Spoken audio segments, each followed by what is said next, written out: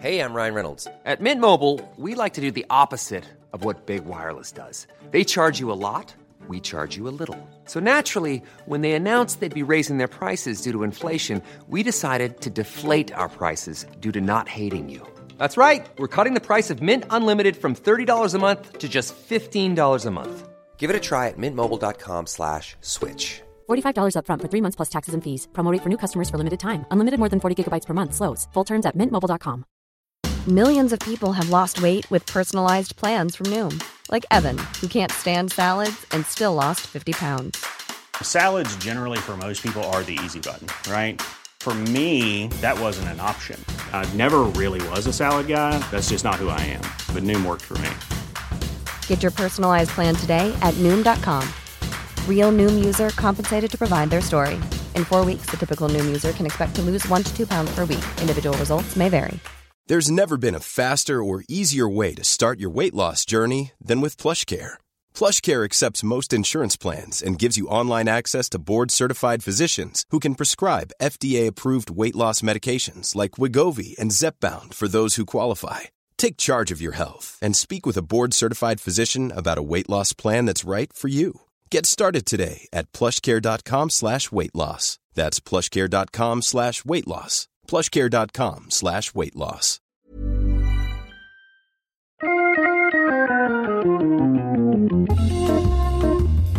Welcome to Wood Talk, for woodworkers by woodworkers. Now here are 3 guys who take big pieces of wood and make them smaller. Mark, Matt, and Shannon. All right, it's episode 294 for February 8th, 2016. On today's show, we're talking about designing your own projects, biscuit depression, starting a saw, and attaching a tabletop. All that and more coming up, but first, let's hear a quick word from our sponsor, Brusso Hardware. Brusso Hardware provides high-quality, American-made woodworking hardware for furniture, cabinets, boxes, and more. Wood Talk listeners can use coupon code WOODTALK for 10% off your first order at Brusso.com. And we'd also like to thank a special person who helped us out with a donation, Paige Bonifaci? I'm not good. Come on, Italian dude. Bonifaci. Yeah, but I would think if it was 2 C's, you would do the achi sound. Yeah, maybe. But you know what happens at Ellis Island when people come in? They just clean it up and Americanize it. Bonifaci becomes Boniface. Boniface. Yeah, well, that's why NUOLO becomes Spagnolo. Of course, why not? The thing is, I'm Italian-American. My dad spoke Italian. My whole grandparents' house, everything was Italian. No one thought to teach the grandkids Italian.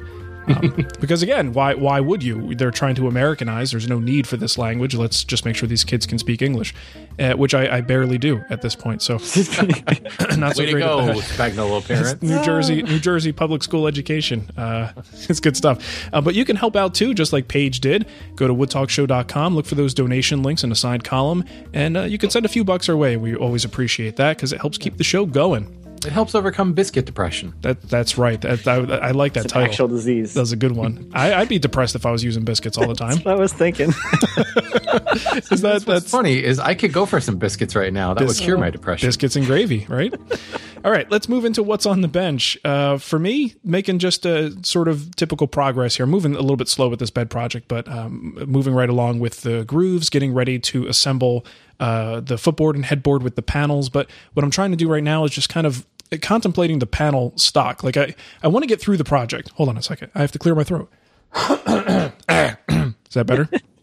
Yes, that's better.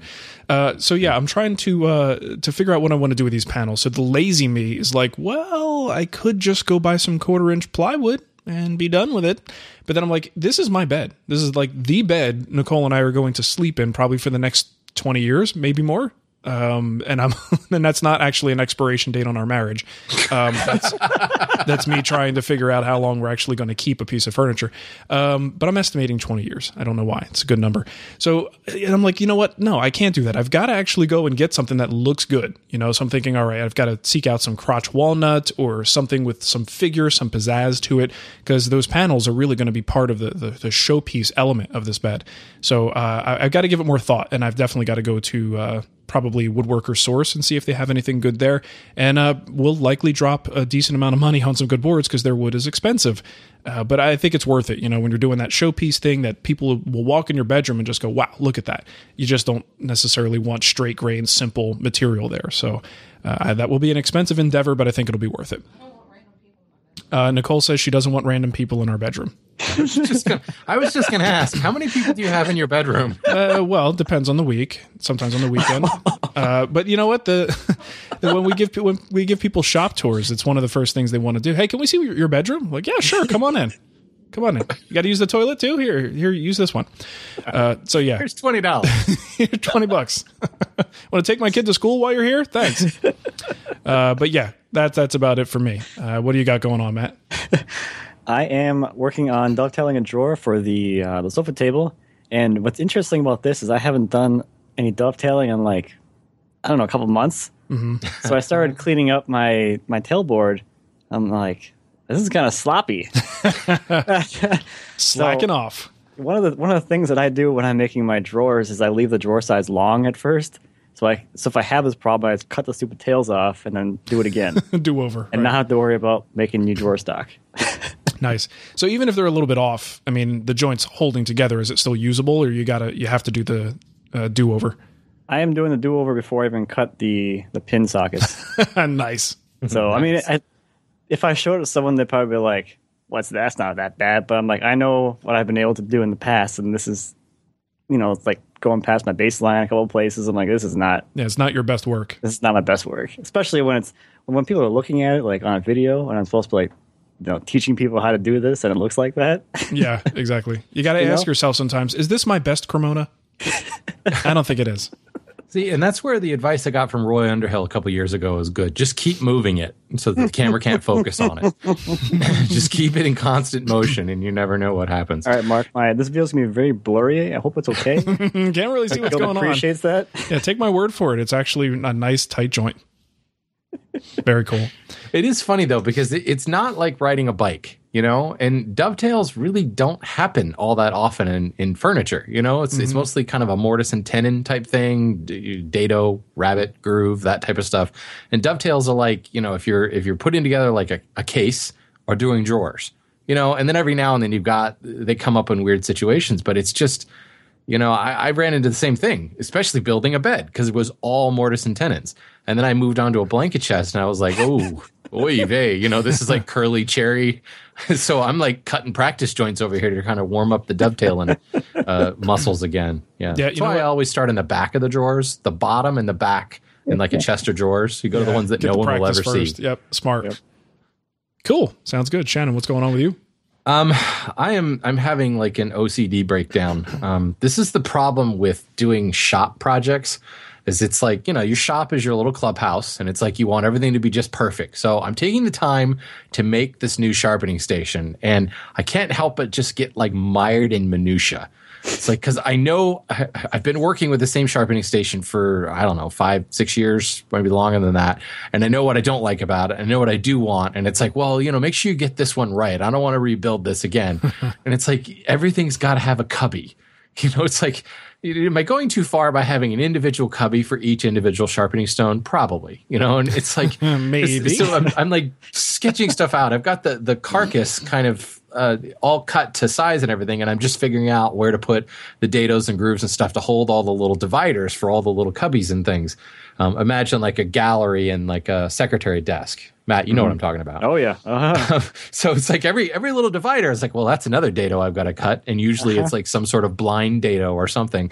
So it's like, okay, stop being stupid here, and so I go through these phases of just putting the whole thing together, and then like I'll sleep on it, and then I'll wake up the next morning going, no, I really do need to have a separate cubby for that and a separate cubby for that. It's like, I know it's all about function. When it's a shop project, and it's like, I don't really care about the fine flowing lines or whatever. I just want it to have everything exactly where I want it, and it's causing a problem. And next thing you know, it's the Studley tool chest. Exactly. Yeah. I totally relate to Studley right now, because that's exactly what he was doing. Well, I got to have a place for the everything has to have a home. Well, the thing that's tricky with shop furniture, though, I don't know, maybe I'm indecisive about my tooling sometimes, but things change. So there are times where I'll have like a very precisely cut out location or something, and then I'll go, oh, you know what? I'm switching to this drill now, or I added this thing to my collection, and now this beautiful display that I have is +1. Or I swap something out, and now that doesn't fit in the position I had it before. So that's the thing with shop furniture. I feel like it needs to be more versatile and flexible or modular in a sense to kind of grow with my tool collection as it moves around. Yeah, I mean, I doubt that my sharpening regimen is going to change too much, but there's still, especially in a hand tool shop, because I've got so many different shapes of blades that have to be sharpened, and then there's saws. So it's like, well, I've got to figure out how to integrate the saw vise and, the turning tools sharpening. It's a mess. I have a problem. Send it all out for sharpening.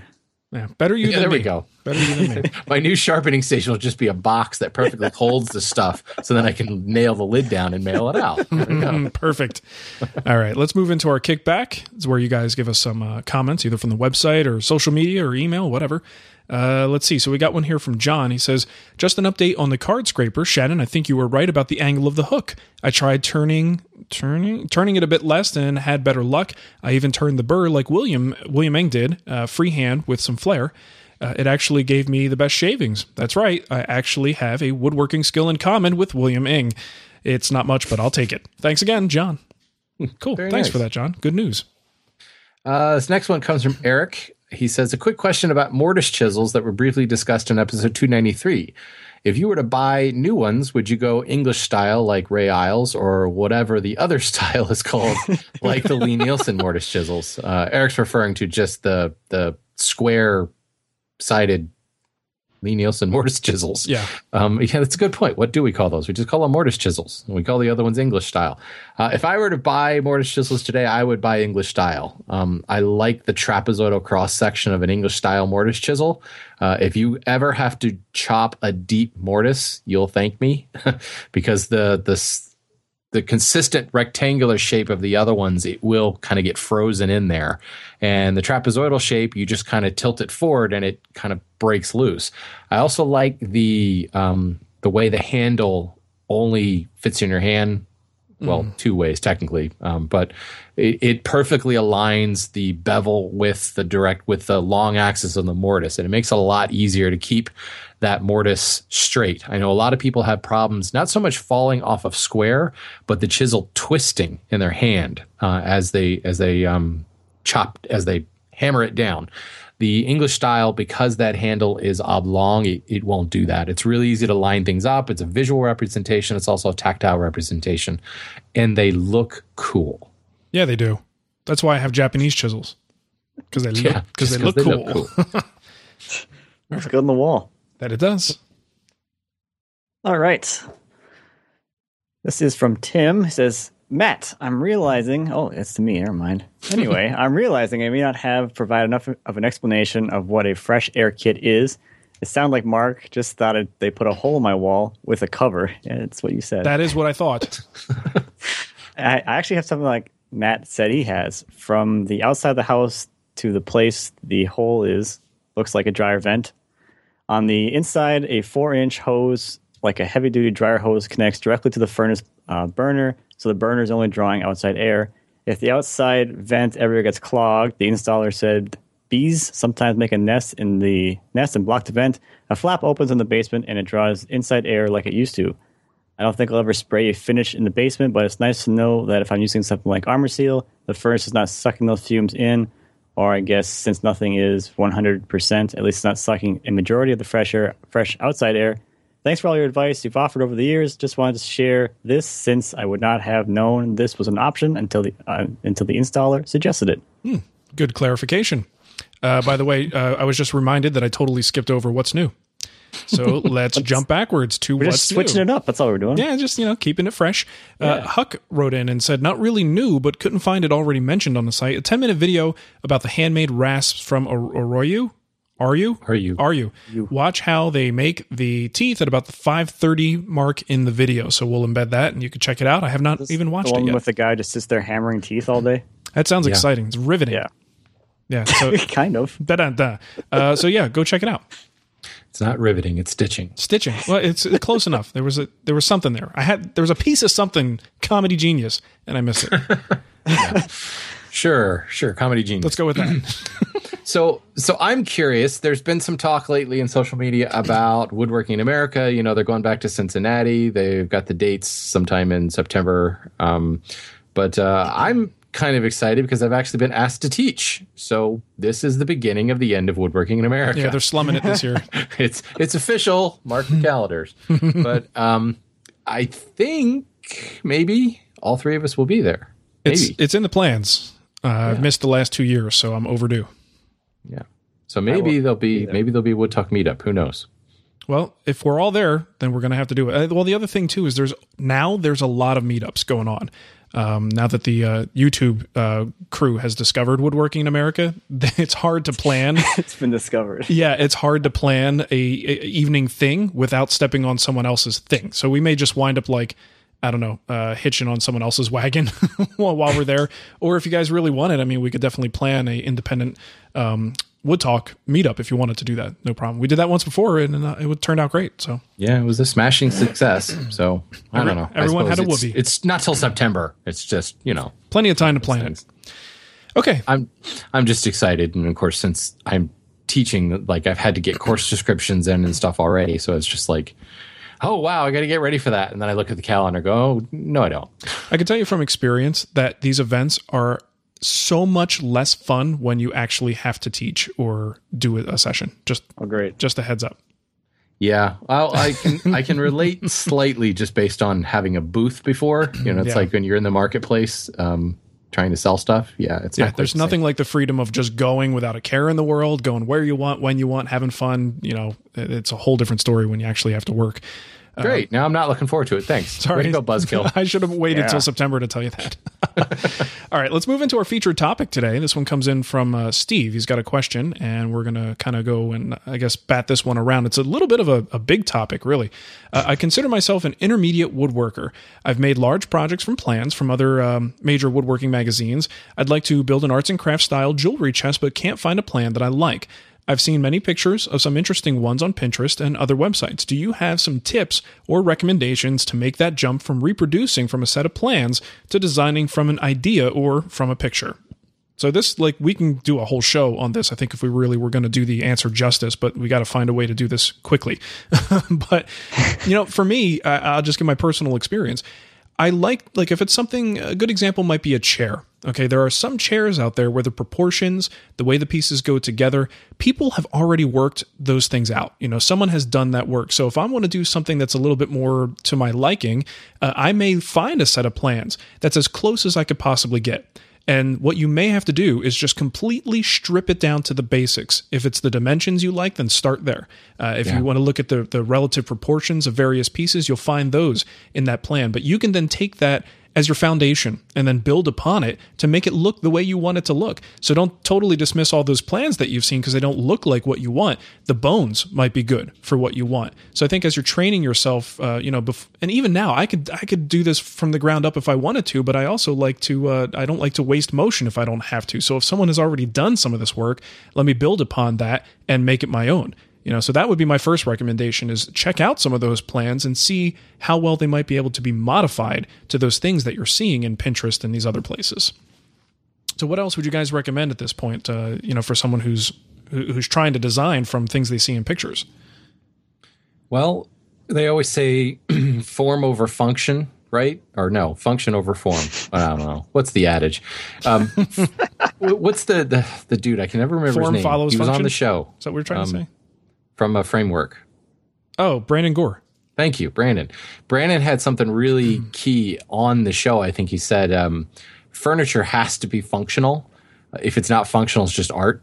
Yeah. And, hopefully it's artistic, but it's got to be functional in order to be furniture. So I do think you need to think about that. And in this particular case, he's looking for a jewelry chest. So there's a lot of that, the heights and overall dimensions. And is it a standalone thing? A lot of that is kind of up to you. And it's the interior, the guts that have to be functional. And even then, could be a series of drawers. Maybe it's got things to hang necklaces on or whatever. That's the part that you can figure out and tailor to your own thing. But the rest of it, it's kind of entirely up to you, which I know makes things a little bit difficult. So if you actually find one you like and you want to reproduce it, I think one of the key skills that any woodworker can have is how to reproduce something from a picture. And that's really as simple as you want to try to get a photograph that is kind of as square onto the piece as possible. It's not always possible, especially if you're pulling stuff off of Pinterest or whatever. But what you have to do is find something in that photograph of which you know the dimension. So say it's a tabletop or and you look, or a cabinet, and you can look at the top of it and go, that looks about normal. It's probably about 3/4 of an inch, maybe 7/8 of an inch thick. And you just make that assumption. And you may determine, hey, I want a little bit thicker top on mine or whatever. So you'll just say that top, I'm going to assume, is 3/4 of an inch thick. So then you actually take a ruler and you measure the thickness of that top in the photograph. Now you've got what the thickness is in the photograph, and you've got what you want it to be of 3/4 of an inch, and you can create a multiplier from that just by dividing one into the other. Then you can take actual measurements from the photograph. So say if it's, 3 inches tall in the photograph, you multiply 3 by whatever your multiplier is, and that gives you its real life dimension. And you can literally work your way through the photograph and reconstruct this in its actual size. Where things get a little difficult is if the photograph is taken at an off angle, in which case you have to actually lay a grid over top of it, and that's really hard to describe in audio, so I'm not going to go there. Other than to tell you, I've got some great instruction in the hand tool school that tells you just how to do this. Oh, very nice. But it is something that I think is worthwhile learning to do, especially if you ever want to get into reproducing stuff. And kind of like to jump on what Mark said earlier, a lot of times the guts are the same, and we're changing it just by adding kind of elements to it or adornments to the outside. They don't really change how the piece goes together or the guts of the piece. It's just you decided to add more of a taper to the leg or more of a curve to that leg, or you added a cool new molding along the top. And the rest of it is all exactly the same. Yeah. What do you think, Matt? I think I do what Shan does sometimes if I want to reproduce something exactly, but I do it in Photoshop and measure pixels and don't print it out and use a ruler like an old man. Oh, jeez. Wow. Mr. Fancy Pants over here. I had to get some controversy going because this is too boring. I'm kidding. Nice. But if you're actually trying to just make something based off of, like, I do that a lot. Most of my stuff I don't really enjoy making off of plans. So, like, I'll find something I like, or my wife will find something that she likes, and it's up to me to kind of build something that resembles that. So, a lot of times you can kind of see what the dimensions are. Maybe it's something in the store and it tells you how big it is in general. You know how big it is just because of the function or where you want to put it or whatever. And it becomes up to you as a woodworker to decide the joinery of it. It can be joined however you want. And I think that's where it really comes down to a lot of the challenges for people is like, okay, that's cool. Here's this piece. It's completed. I don't know how it went together or what, but in reality, most of the time, it doesn't really matter exactly how they built it. You can build it however you want and have those pieces come together and join however you feel comfortable. Right. Isn't that the fun part too, Yeah. Like figuring that stuff out and adding your own joinery to it, if you will. Yeah. There's to a be certain fair, point. I've used SketchUp for this too. Oh, I use that all the time. Jerk. Yeah. I use SketchUp. But it's not, You can take the photograph, import it into SketchUp, and if you know, like, say how tall it is, as you import that photograph, you can say, I want it to be X tall, and then you can just use a little tape measure and go about it that way. I don't know. I'm still more impressed by Matt's method, frankly. Yeah. Well, to be honest, I haven't thought about trying to use Photoshop. I use Photoshop for, like, graphics and stuff. So. Yeah, it's pretty cool, but I'm definitely more the ruler and printout from the computer kind of guy and, like, just figure it out. But yeah, it seems like one of those things too is you get a little bit more experience under your belt. You can kind of riff on designs a little bit more freely. You don't have to really dissect it to that level because generally speaking, your style is, a face frame style or something is going to be 1.5 inches, and if you want something a little wider for whatever reason, you can, but those starting points because there are sort of rules of thumb that you could build off of just because you've seen it enough times. It just does become easier as time goes on. All right, so I just wanted to make sure you guys understood something. You guys know I'm a man, right? And as such, I occasionally have hair in places that I don't want hair. Oh, this is where this is going. Okay. You okay? All right, brace yourselves, strap yourselves in. This is going to be a wild ride. So here's a little story. So Nicole, she likes to occasionally, like once a month, she likes to go get a massage. And she says, hey, Mark, I think it would be great if you went with me to get a massage. We could do a couple's massage. I'm like, hey, that is fantastic. But here's the problem. I don't want someone's hands all over me if I have hair in places I don't want hair that I'm embarrassed about, right? So I've got a little bit of hair on my shoulders. Okay, back to the beginning. I'm a man. This is what happens. And if this is odd to you, you might not be a man. All right, just putting that out there. Or a younger man. Or a younger man. You might be a boy. Or you could be a woman. And there's lots of reasons here. Either way. So anyway, Nicole says we're going for this massage, and I'm like, well, crap. I'm super self-conscious about it, right? So what did I do? I grabbed my Harry's razor because it's got 5 blades in the cartridge, and I shaved the crap out of that stuff. And I was baby butt smooth, so much so that the masseuse lady, she's like, "Oh, you have such smooth shoulders." And I was like, I know, because I shaved with my Harry's razor.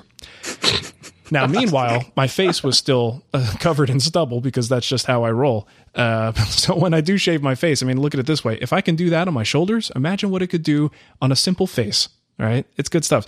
Shannon mentioned that I should probably be going into the shop and building an extension stick. Yes. So I can reach my back. Oh, man. It's good stuff. But anyway, just want to tell you a little bit about our friends over at Harry's. They're the only shaving company that has both amazing quality and low prices. They feature German-engineered 5-blade cartridges that produce a close, comfortable shave. No cuts or burns, even on your back. Quality is guaranteed, and they'll give you a full refund if you're not happy. They cut out the middleman, so you get to take advantage of the factory direct prices, about half the price of the competition, and everything is shipped right to your door. Over 1 million guys have already made the switch, and thousands more switch every day. Why pay $32 for an 8-pack of blades when you can get them about half price at harrys.com? The Harry Starter Set is an amazing deal for just $15. You get a razor, moisturizing shave cream, and 3 razor blades. Now, Harry's doesn't like to discount because the prices are already so low, but we've worked out a special offer for you guys here. Harry's will give you $5 off your first order with promo code WoodTalk. Stop overpaying for a great shave and start the new year off right. Go to harrys.com right now. That's HARRYS.com. Enter code WoodTalk at checkout. And if you tell them you're shaving your back, I don't know, maybe they'll do something a little extra for you. A little sympathy. Your masseuse will thank you. Anyway. Yeah, your masseuse will thank you. So thanks very much, Harry's. We appreciate you sponsoring the show. Let's move on to our voicemail. And thank you, Mark, for taking us down that dark and scary Was that TMI? I mean, come on, everyone. This is what happens to dudes at a certain age. Some don't. Obviously, some are lucky and don't have that problem, but hairy Italian guys generally do. It's just the way things go. Some are just comfortable with the way they are. That's true. Some just go in there like a hairy ape and are like, yeah, rub me down with that oil, baby. Oil me up. I hope your fingers don't get tangled. But that's not me. All right. Let's hear what Richard has to say. Hey, fellas. This is Richard in Largo, Florida. I was just listening to an old episode, 185, I believe it was, and you mentioned Kaleo. And it got me wondering, whatever happened to Kaleo? How come we never hear about him on the show anymore? Interested to know what he's up to. Looking forward to your answer. Thanks. All right. Well, if you Google Kaleo Kala, you can probably find some information on him. To my best recollection, he started brewing root beer for a while. He took a break from woodworking and was in his root beer brewing thing. But then I think what happened was he realized that he was, and this happens to a lot of folks who it used to happen. Now I don't know how much it happens, but you get into this content production game. And especially if you've come from it like Kaleo did, he went to school, to design school, and had a real strong focus on design and was trying to build a furniture business, but got wrapped up in the content production. And I think he just realized at a certain point that this wasn't actually conducive to building his business because he didn't want his business to be a YouTube channel. So he basically backed off, from what I understand, and focused more on building his furniture, building his brand, and continuing to put out high quality furniture and not worried so much about sharing every little detail on podcasts. So you can find him on Facebook. Just look up Kala Studios, Kala Studios, and you'll find him. He doesn't post that often. His last post was in December, but he's a busy family man, and I'm assuming at this point he's running his business. I don't actually know the details. I've sort of lost touch with Kaleo a little bit. I think a lot of that went on hold. I believe his wife is in the diplomatic corps, so they're in Africa right now. I know. Well, see, that's the other thing. They move around a lot. They're in I don't know where in Africa. Wow. That is, so he took his kids with him too. That's a cool experience for them. Oh, absolutely. How great is that? He bought a Land Rover and is tooling around the African countryside, taking care of his kids, I believe. So he's doing his thing, definitely. He's just not as, deeply entrenched in the online woodworking community anymore, which is something that happens. He's got some cool stuff in his line. I mean, he's definitely stayed true to his style. Mm-hmm. You can definitely look at it and go, that's a collab piece. Yeah, so, for sure. So there you go. Look him up. Another question here from Nate.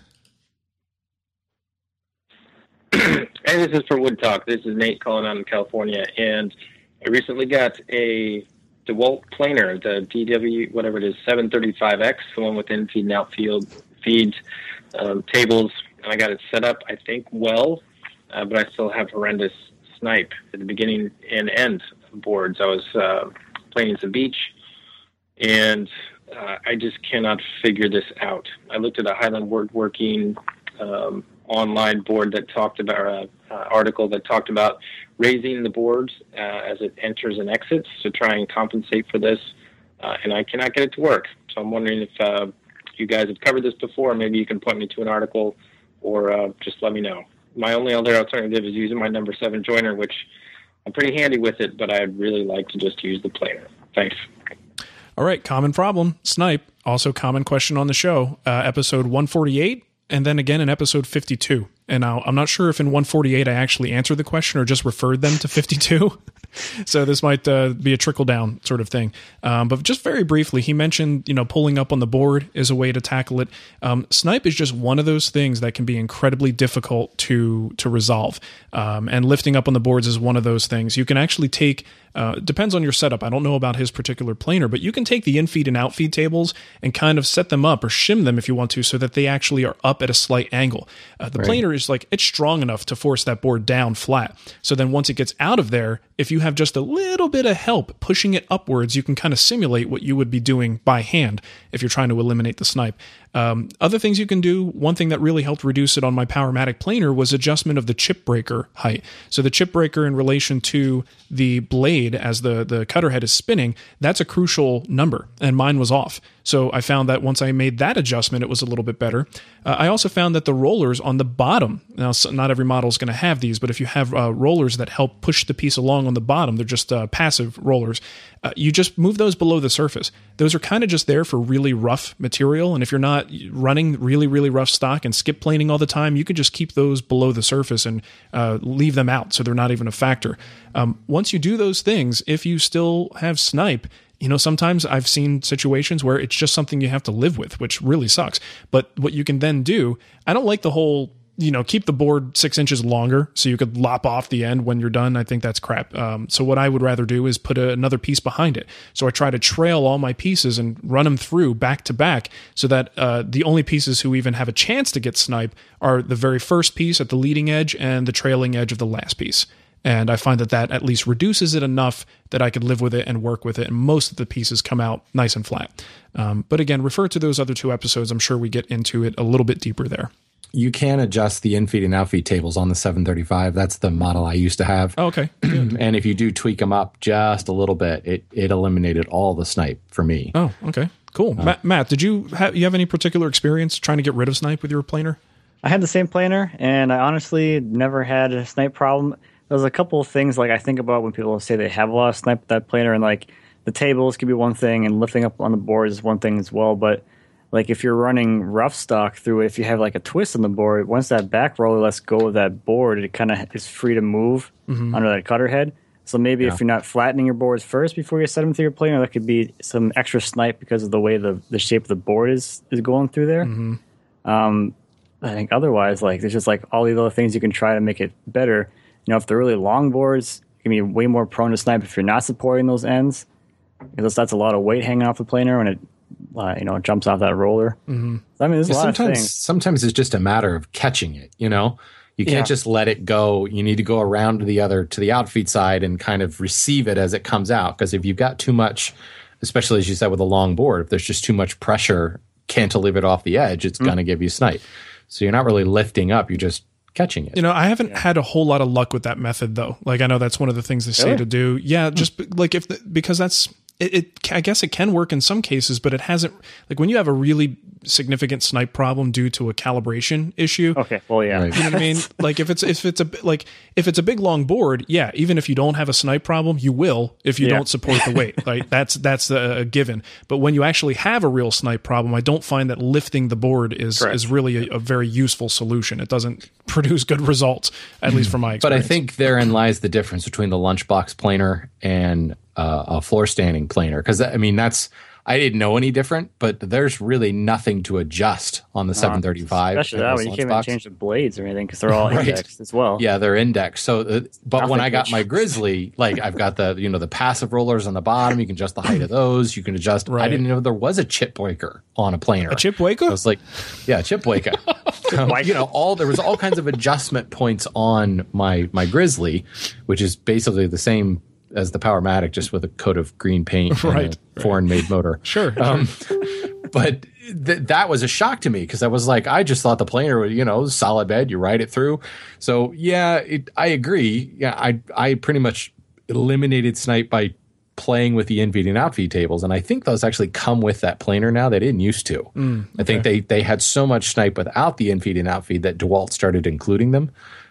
But yeah, that's the biggest thing. There's just nothing to adjust on these lunchbox models. Yeah, but Chris Schwarz in a most recent Pop Woodworking said that those lunchbox models are better than a floor standing. Oh, did he? Yep, that's what the title says. I didn't read the article. Okay, because I finished my business and then had to go back to work. Actually, read that one. Maybe I'll check it out today after lunch. Agree with that at all, based on my experience. Yeah, it's definitely an interesting. It's a clickbait claim, but it's a magazine, so really I tried clicking. It didn't work. Is it by cost? Maybe. Yeah, I don't know. I have to look.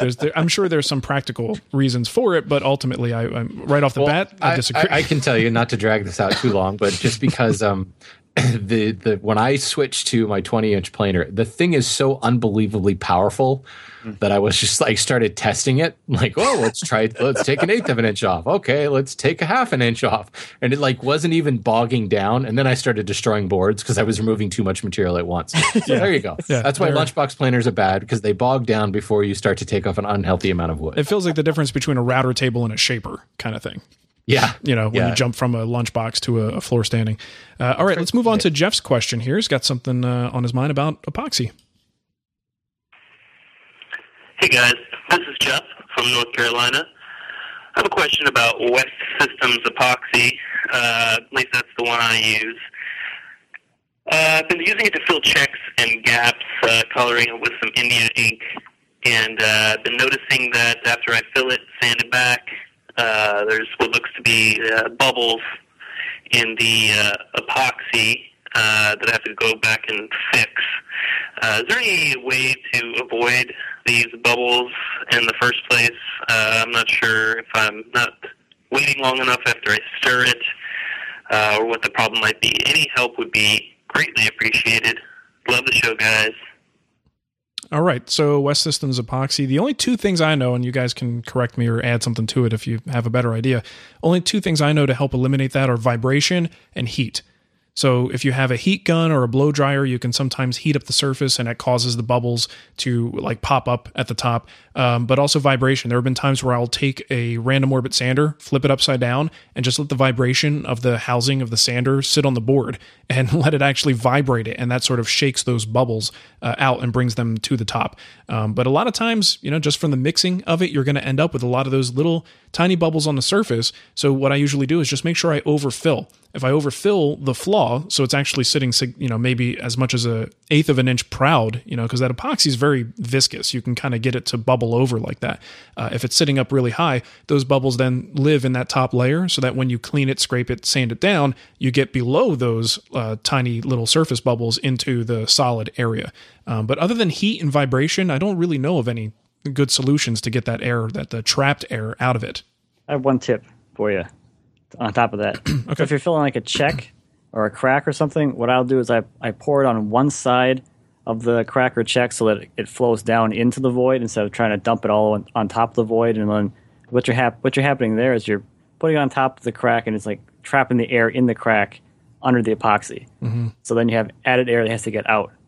So if you put it in one side and let it flow, it kind of takes care of the air problem because it goes underneath or it goes all the way down to the bottom and fills from the bottom up to the top instead of trying to fill all the way from the top down. Nice. Sometimes that helps. And that's a good thing about damn you. That's a good thing about West Systems too. West Systems is really loose. Like if you're used to the gooey 5-minute epoxy stuff, that's not what this stuff is. You need to thicken it if you want to get it to that point. This stuff pours really well, so it's good for those little tiny cracks and should be able to find its way through. A lot of times I'll actually pour it like not in the check, like pour it to the side of the check and then like sweep it in with like a piece of cardboard or something like that, and it just kind of.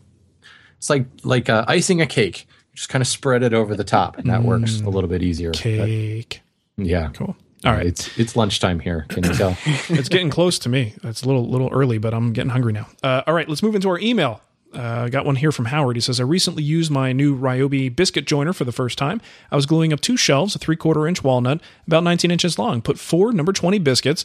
After planing and sanding and putting on about 4 coats of wipe-on poly, I noticed that on one of the 2 shelves, you can clearly see and feel the 3 biscuit-shaped outlines on one of the shelves. It was still wet when I saw it. I'm assuming he's saying still wet with poly. I don't know if this will be visible when dry. I tried to take a picture, but it didn't show. Any idea of what I could have done wrong here, Howard? So this is one of those things that can happen sometimes. What do they call that? Like telescoping?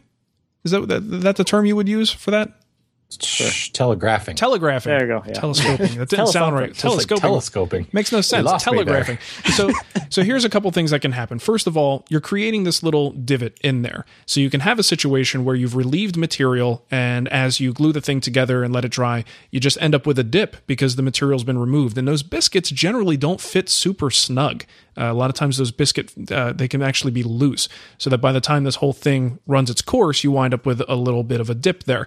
The other thing that can happen too, and a lot of people don't realize this for all glue joints, biscuits or not, once you glue those together, you're introducing moisture into that joint, and what it does is swell the fibers around the joint and directly on the joint. So if you sand that within 12 hours, even within 24 hours sometimes, all that moisture is still on the surface, and it's essentially effectively swollen. You sand it, you smooth it, and then it continues to dry, even after you've done your surfacing, so that when it's all said and done, it's going to shrink down below the level that it was before, right? So sometimes you need to give your pieces a little bit more time to cure, give them at least a full 24-hour cycle to cure and make sure that moisture is fully dissipated before you do the surfacing, so that once the surfacing is done, it's not going to go any further down. It's not going to shrink down anymore. So think about when you do this with a biscuit joint.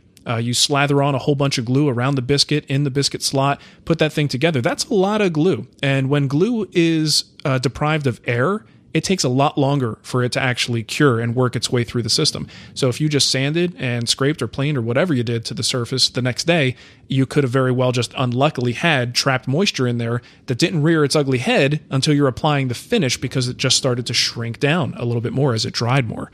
All right, so it's one of those things where patience in this case is probably going to be your best friend in the long run for things along these lines. And even without biscuits, you need to watch out for this, because it can actually cause a little divot at your glue lines if you're not careful, if you wind up surfacing too soon after the glue up. And that is all I have to say about that. Okay. I agree. Good stuff. Thanks. All right, this next email comes from John. He says, I'm having difficulty starting cuts with my new Veritas carcass saw. I'm placing the saw on the back edge and using the pull stroke to start the cut. Things go all wonky on the following push stroke.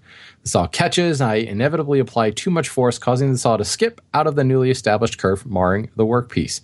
I'm a total noob with hand saws, so any tricks, suggestions, recommendations would be most appreciated. Okay, John, you're doing it all wrong. And yeah, a backstroke will kind of help to get a saw started, but the backstroke invariably will be wider and more ragged than an actual forward cutting stroke, because the backstroke, those teeth are not sharpened that way. They're lay back way too far, and that's the reason that it works better, because the angle is really, really relaxed and it makes it really easy to pull it across. The key that you're missing here is you have to take the weight off the sawtooth, off the tooth line, in order to make that cut.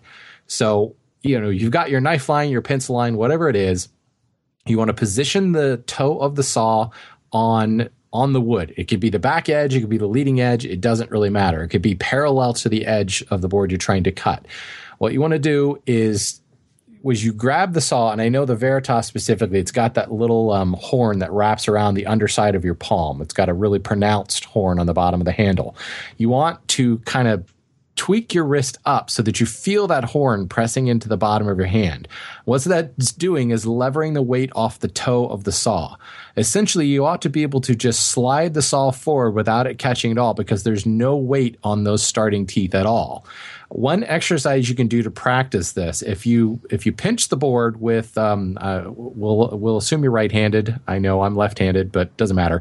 Use your non-sawing hand, pinch the board between your thumb and forefinger, and then set the saw against that. And if you take all the weight off the saw, you should be able to slide it back and forth, and it's just barely nicking the surface. If you squeeze your thumb and forefinger together on the other hand, what it does is actually push the saw away from you. Well, if you keep pushing the saw back and forth while squeezing your thumb and forefinger, you're actually creating a little bit of a dado. That saw is sliding laterally back and forth along the board while you're pushing it forward and backwards. If you take the weight off the saw, it's not going to catch, and it's actually going to cut this shallow little dado on the board, a really wide kerf, in other words. That's a great exercise for kind of warming up and getting used to feeling the horn of that handle kind of, I don't want to say digging in, but pressing into the bottom of your palm. That tells you you're pulling the weight off the saw. If you've taken the weight off the saw, you can start your stroke with just a single pass forward, and you're going to get the effect of the tooth geometry to help you here. Anytime you're pulling back, you're going to you're setting yourself up for failure because it's going to end up being a wider kerf than to begin with. It's really hard to describe in audio. Mm-hmm, sure. Too bad we don't have a video format that we can do these things. Yeah, I'm thinking maybe I need to do a video on that. Although I've done videos on that in the hand tool school. There you go. Everything you need. Can't promote my own product on our own podcast. Where can I? That's a good point. Join the guild, everybody. Yeah, there you go. You can learn how to throw the carcass saw in the trash. And hey, no. You put it on the wall. There you go. That's true. That's what we do. It with looks our good saws. up there. That's right. Nice. Shannon, have you seen or tried I think it's from Glenn Drake, where it doesn't have any teeth in the front part of the saw? You have any thoughts on that for starting the cuts? It just seems unnecessary. Is that a gimmick? Right. I just wanted to see. I don't know. Well, I mean, I don't have a problem with it. It works. seems like an interesting idea. That's why I asked. I mean, it works, certainly, because what's happening is you're kind of getting the inertia going, if you will, without the resistance of the teeth up front. But to me, you're just wasting real estate at that point. This is going to sound... That was the best answer. You're wasting real estate. It feels almost like a training wheel. When proper sawing technique, by taking the weight off the saw, you can start really any saw of any pitch on any wood. I actually did a video in the hand tool school where I took my big 5 points per inch, 28-inch rip saw, and I started it in Ipe. And if you're not familiar with Ipe, it's harder than granite. It's awful stuff. It's not really harder than granite, people. I don't want to get kickback. Don't you know that the Janko hardness of Ipe? It's 3,800 pounds per square inch, people. It's really, really hard. And you can start any saw. I mean, even my giant frame resaw, you can start it on the push stroke. I don't, because it's a 48-inch long blade and it's near impossible to take the weight off the blade. But it's proper sawing technique. Take your weight off the toe and you can start it, and you'll end up with a much cleaner cut and a much more accurate cut that way. Good to know. Yeah. Glad I asked that from you. Now Glenn Drank is going to hunt me down. They make nice stuff, man. Hey, They do make great stuff, you know? I didn't say anything bad about it. Mark didn't say anything bad about it. It's all Shannon. There you go. Go for Shannon. Cool. All right, I got the next one here. Hey, Mark, Shannon, and new Matt. Hey. Making a solid walnut coffee table with a 4-quarter laminated top. I was going to attach the top to the rails using tabletop clips, but I feel like it's a cheap way to go. I would love to hear what route you guys would take in the situation. I was also thinking to attach the top the same way Mark did for his trestle table.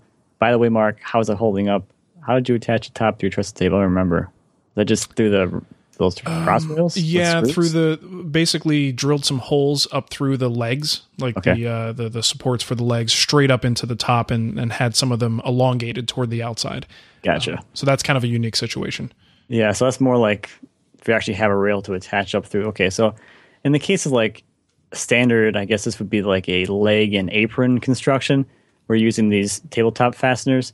If you want to use them, I mean, you're not gonna be seen. When I do this type of thing, I make my own little clips. They're sometimes called buttons out of wood, and they do exactly the same thing as like a little L bracket. They just hold that top down to the aprons and allows the top to move in like grooves or whatever you have in there. So you can either do like little mortises, little stopped grooves for each of your little button clips, or you can do a full length groove down the entire apron. You can put those things in wherever you want. I mean, this is a really personal decision because you can really do whatever you want as long as it takes into account the wood movement. It's allowed to move around. It's not really something that's going to be seen either. So whatever you're comfortable with is what I would say. I don't know. Yeah, I like the shop-made clip solution. I think is really good. I use that on the not so rustic outdoor table. And I mean, when I turn a piece of furniture over and I look at something like that, I'd much rather see that than a piece of hardware, like a figure 8 fastener or something else. So, it's the same principle, right? As those metal. It's exactly the same thing. They're like little Z type bracket things, right? Yeah. And you can never run out of them. Yeah. Either way, but I do like the shop made solution. Good stuff. All right, well, that just about does it. If you want to support the show, you can. Send us a recurring donation or a one-time donation. Just go to woodtalkshow.com, look in that side column, and you'll see that. We always appreciate when you folks do that, and we will mention your name at the top of the show. And the reality is, laser hair removal is expensive. And I cannot keep up this shaving routine. It's getting to me. If you want, you can pick up a Wood Talk t-shirt at twwstore.com. Those are looking really good. And let's see, what else? iTunes. Head to iTunes, look us up, and click on ratings and reviews, and give us a 5-star rating if you wouldn't mind. We'll accept 4. Anything below that, we will not accept. It just won't take it for some reason. It's weird. But Shannon, why don't you give them the contact info, and we'll get out of here. Okay. If you have comments, questions, or topic suggestions, there are several ways to contact us. You can leave a voicemail on Skype. Our username is WoodTalkOnline. You call our voicemail line, please, at 623-242-5180. Or you can use our fancy contact form at woodtalkshow.com/contact. Or leave us a comment on our Wood Talk Facebook page, like a certain guy did this week. He left us a comment on our Facebook page, then he left a comment on our blog, and then he used the contact form. That's thorough. So he really apparently wants us to answer the question. So just know you can submit it to one of those places. And actually, no, we didn't. So I guess that's why we're gonna. It kind of works. If you haven't heard from us, that works against you. Place. It works against you when you do that, by the way. Yeah. So, So if you're looking for the show notes or downloads for today's show or any previous episodes, you can find us at woodtalkshow.com. Very nice. All right. Well, have a great woodworking week, everybody, and we'll catch you next time. See you. Bye. Bye-bye. Mom deserves the best, and there's no better place to shop for Mother's Day than Whole Foods Market. They're your destination for unbeatable savings, from premium gifts to show-stopping flowers and irresistible desserts. Start by saving 33% with Prime on all body care and candles. Then get a 15-stem bunch of tulips for just $9.99 each with Prime. Round out Mom's menu with festive rosé, irresistible berry chantilly cake, and more special treats. Come celebrate Mother's Day at Whole Foods Market. Even on a budget, quality is non-negotiable. That's why Quince is the place to score high-end essentials at 50 to 80% less than similar brands. Get your hands on buttery soft cashmere sweaters from just $60, Italian leather jackets, and so much more. And the best part about Quince, they exclusively partner with factories committed to safe, ethical, and responsible manufacturing. Elevate your style without the elevated price tag with Quince. Go to quince.com/upgrade for free shipping and 365-day returns. Hi, I'm Daniel, founder of Pretty Litter. Did you know cats tend to hide symptoms of sickness and pain? I learned this the hard way after losing my cat, Gingy. So I created Pretty Litter,